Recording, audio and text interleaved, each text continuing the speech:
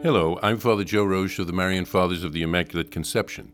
Thank you for joining us as we continue our journey of reading the Journal of Blessed George Matulaitis from beginning to end. Today we take up from where we left off, beginning with December 13th, 1919, Part 3, pages 284 through 286. December 13th, 1919, Part 3. And yet, it is still uncertain as to who will control this region. We cannot carry on such a short-sighted cuius regio eius religio policy in the Church. I said, let them expel the priests, let them do whatever they want.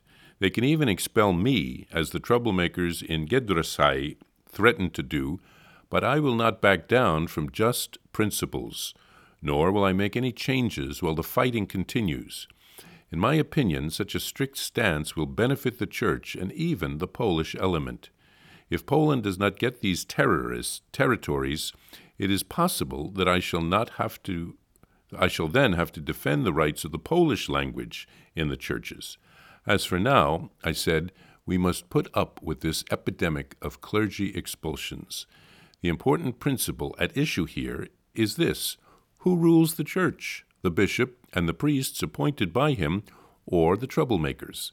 If they expel the priests, I shall place them under interdict until they calm down. Then I learned that those delegates who were running around with their complaints had gone home, and according to what I heard, they have calmed down somewhat. At this time, I went with the rector of the seminary to see the General Commissar, Father Mr. Osmowski.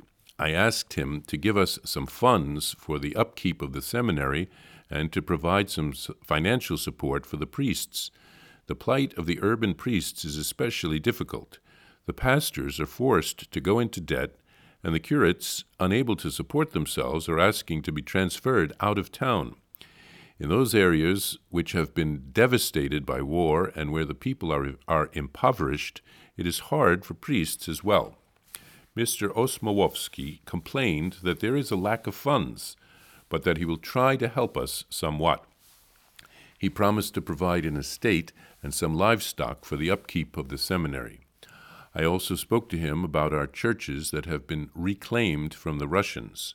He said that he must be informed which churches and church property have been recovered, and in the future, churches cannot be reclaimed without the permission and approval of the government. I requested that the churches and monasteries belonging to the Franciscans and the Sisters of the Visitation in Vilnius be returned to them. He also touched on politics. He said that in some places there are complaints about the language used in church services, and also that in some places they intend to expel the Lithuanian priests.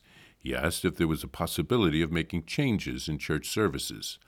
I replied that, while the war is still going on, I am determined not to make any changes in the arrangement of the services because all hell would break loose in the mixed parishes. They can expel the priests if they wish, and we will endure it, but I cannot back down from my principles. I also added that this was mostly the work of the border guard agents and gave him some concrete facts. I spoke about the continuing arrests of the priests and their being brought to Vilnius. I said such things do not harm the Church so much, but neither does anyone derive any benefit from them.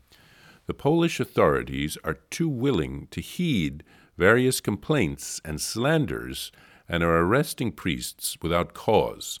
Not a single one of all those who have been brought here to Vilnius by the gendarmes have been proven guilty of any crimes. Besides, the treatment of those arrested is deplorable. In the evening of December 13th, Mr. Alexander Mishtovich came to see me. I had heard from His Excellency Archbishop O'Rourke that he is an advocate of conciliation with the Lithuanians and recognizes Lithuanian independence. I spoke with him at length.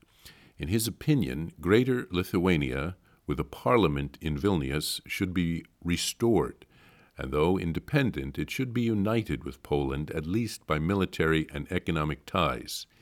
He vehemently attacked the Polish officials in Lithuania and their methods of governing. At first, the local people had welcomed the Poles with the greatest confidence because they were quite weary of the Bolsheviks. If only the Poles had known how to exploit this moment. But now they have robbed and injured the people. They are proposing a plebiscite. This is how he talked. I have noticed that some of the Poles are changing their policy toward Lithuanians to some extent. There are now those among them who advocate a separate and independent Lithuania associated with Poland. In this last part of the entry, Blessed George writes of the uncertainty of who will control the region.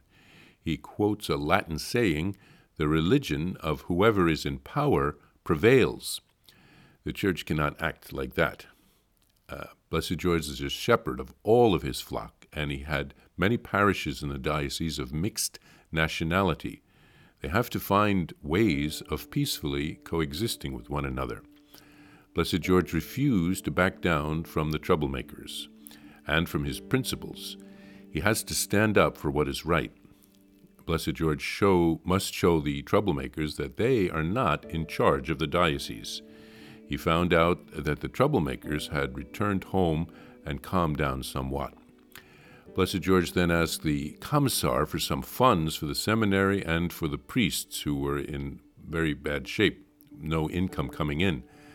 The commissar promised some help despite the shortages that he was facing. And then Blessed George requested the return of some of the churches which had been taken by the Russians. He discussed the requests to change the language of the masses in some parishes, but he would not make any changes during the war while it was going on. He would be inviting riots in those parishes of mixed nationality. Blessed George explained to the commissar who had been stirring up the trouble and what was really going on. Priests were being arrested without cause. They had not been found guilty of anything, and they were being mistreated. He discussed politics with a layman who lamented that the Lithuanians had been open to the Poles after the Bolsheviks, but the Polish leadership had not been able to build on that goodwill. Blessed George was having his struggles, trying to be the shepherd of such a mixed flock.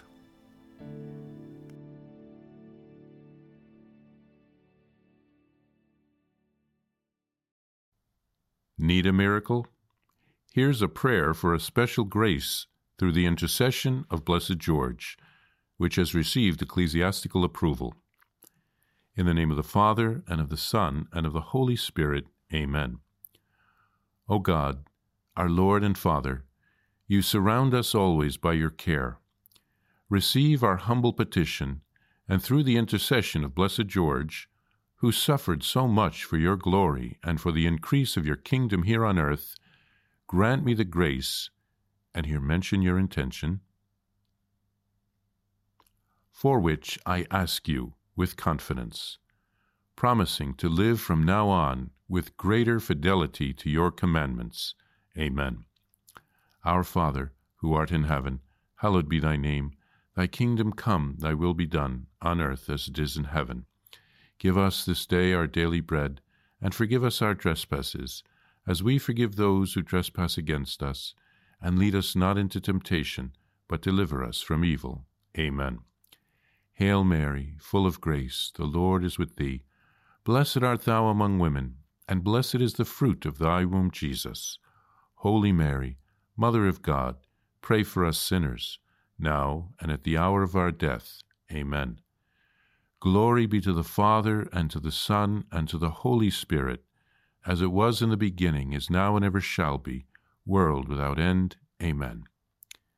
To receive a Blessed George prayer card, or to report graces received through the intercession of Blessed George, please visit us at thedivinemercy.org/journal.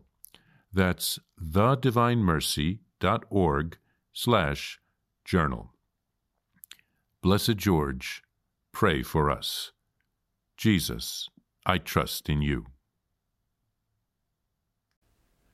Please follow or subscribe to this podcast to receive the latest episodes and updates.